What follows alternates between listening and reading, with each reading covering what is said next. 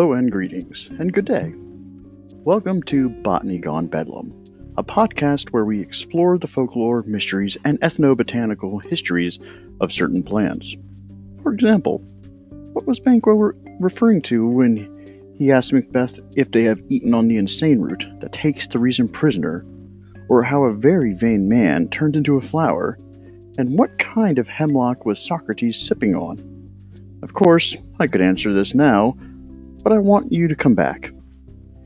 For answers to the above and more, keep checking us out.